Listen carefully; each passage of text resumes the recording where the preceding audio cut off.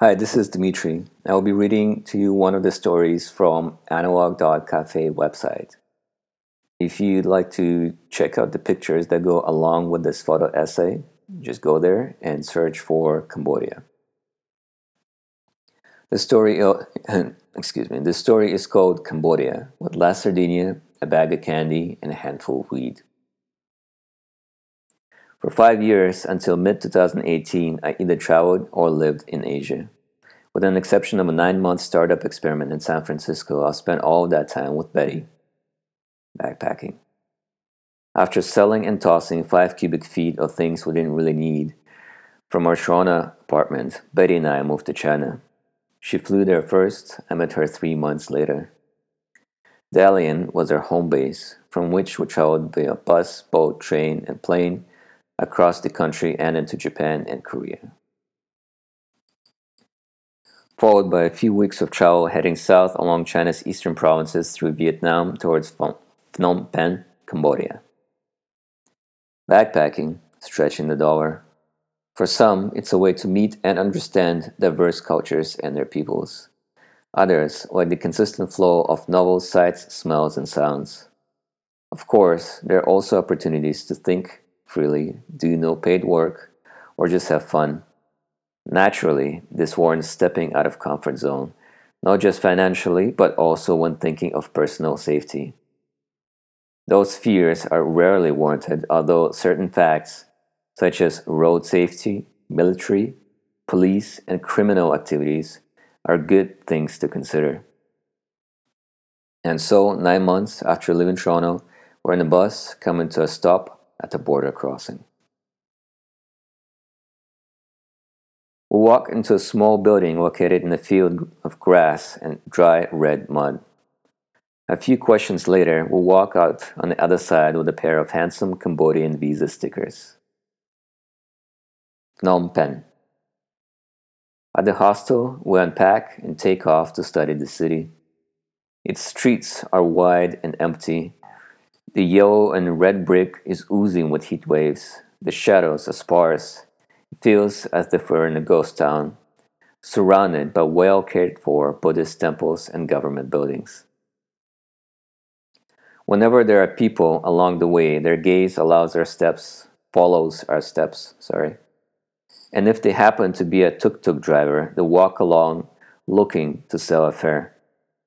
Annoyed by the dull relentlessness, having to decline a ride every odd minute, we escape to the side streets. A small shop selling pizza and milkshakes offers us refreshments laced with marijuana. Why not? We drink our potions and buy a big handful of weed for $10.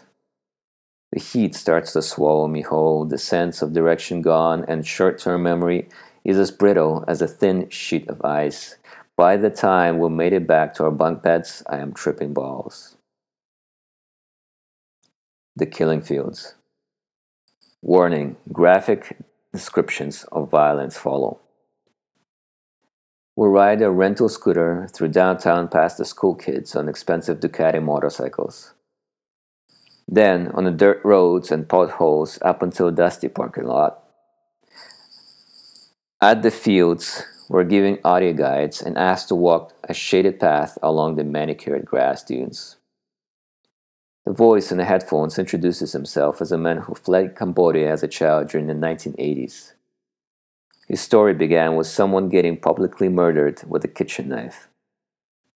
That murder, among millions more, was the result of a terror that had poisoned the blood of every man, woman, and child during the Khmer Rouge genocide. A quarter of the entire country's population was lost. The voice continues, revealing the dunes as mass graves, where thousands of bloodied human bodies piled while propaganda blasted out of the speakers above. The executors used crude farming instruments and spike-edged plants that they ripped the throats of their victims apart with. The voice invited me to walk over to the bush and touch one of the leaves. It felt like an edge of aloe vera, sharp with thorns.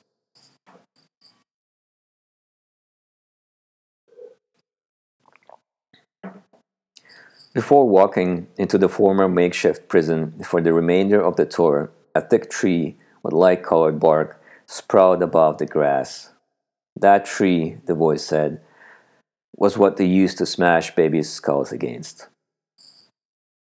The prison is a set of empty rooms, some with the remaining beds, shackles, and makeshift barriers, along with photographs of the prisoners. A few foreigners are amongst them, supposed spies and war photographers.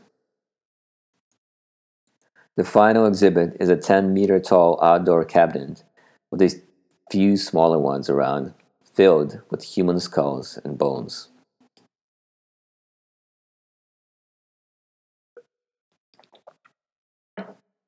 Christmas in Sihanoukville. With all of that terrifying knowledge and a new understanding of Cambodian history, our trip continued towards the southernmost beach town. There, we let our toes sink into the fine white sand and be washed with the emerald colored sea waves no more than 5 inches high. Our lunch is squid, the softest I've ever had. I'm used to the weed, no longer tripping balls. We smoke, talk, and think a lot.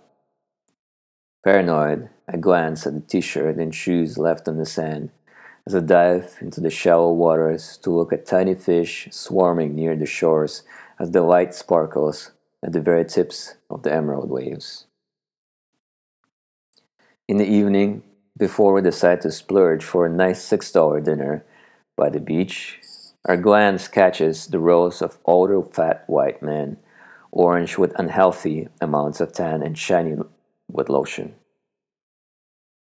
They were getting massages from Cambodian women. Excuse me. They were getting massages from Cambodian women. The sun fades. A queue of elderly disabled locals form an orderly line, combing through the beach. They are followed by the children who'd come over on their behalf, begging for change. Once gone, the dinner is served like clockwork by a boy who also offers every single table a hand-rolled joint for $1. We eat and watch our first sky lantern float quietly into the black of the night.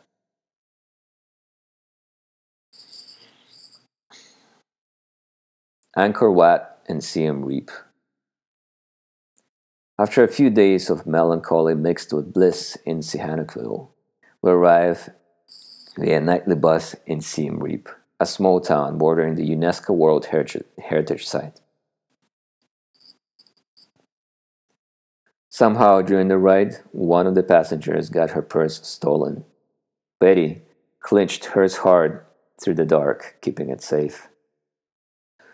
Our motive is Angkor Archaeological Park, which is a city of temple ruins similar to Bagan in Myanmar. Through the heat, on our rented old Japanese bicycles, we pedal and explore. Some temples, like Angkor Wat, are jam-packed with chattering tourists. Others empty, intimate, and surreal.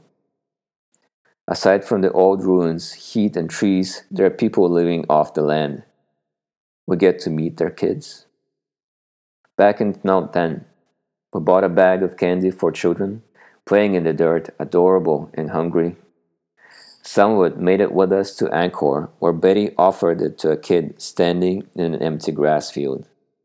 Moments later, a small crowd engulfed her until she ran out of treats and another foreigner stopped, piquing the sneaky little scavenger's interest again.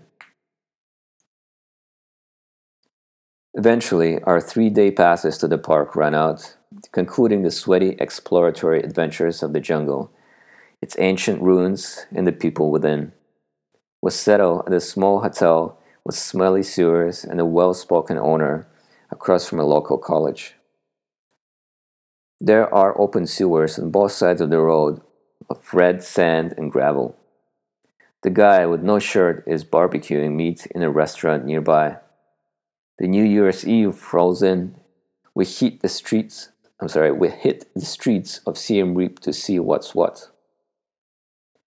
Along the main avenues, small groups of people with a variety of disabilities congregate to form musical trios and quartets. The shops open the doors wide, the town market bustles with tourists, and the fireworks begin to crackle. Within an hour, the block transforms into a roaring party, evenly saturated with foreigners and the locals, both ecstatic to welcome the year 2014.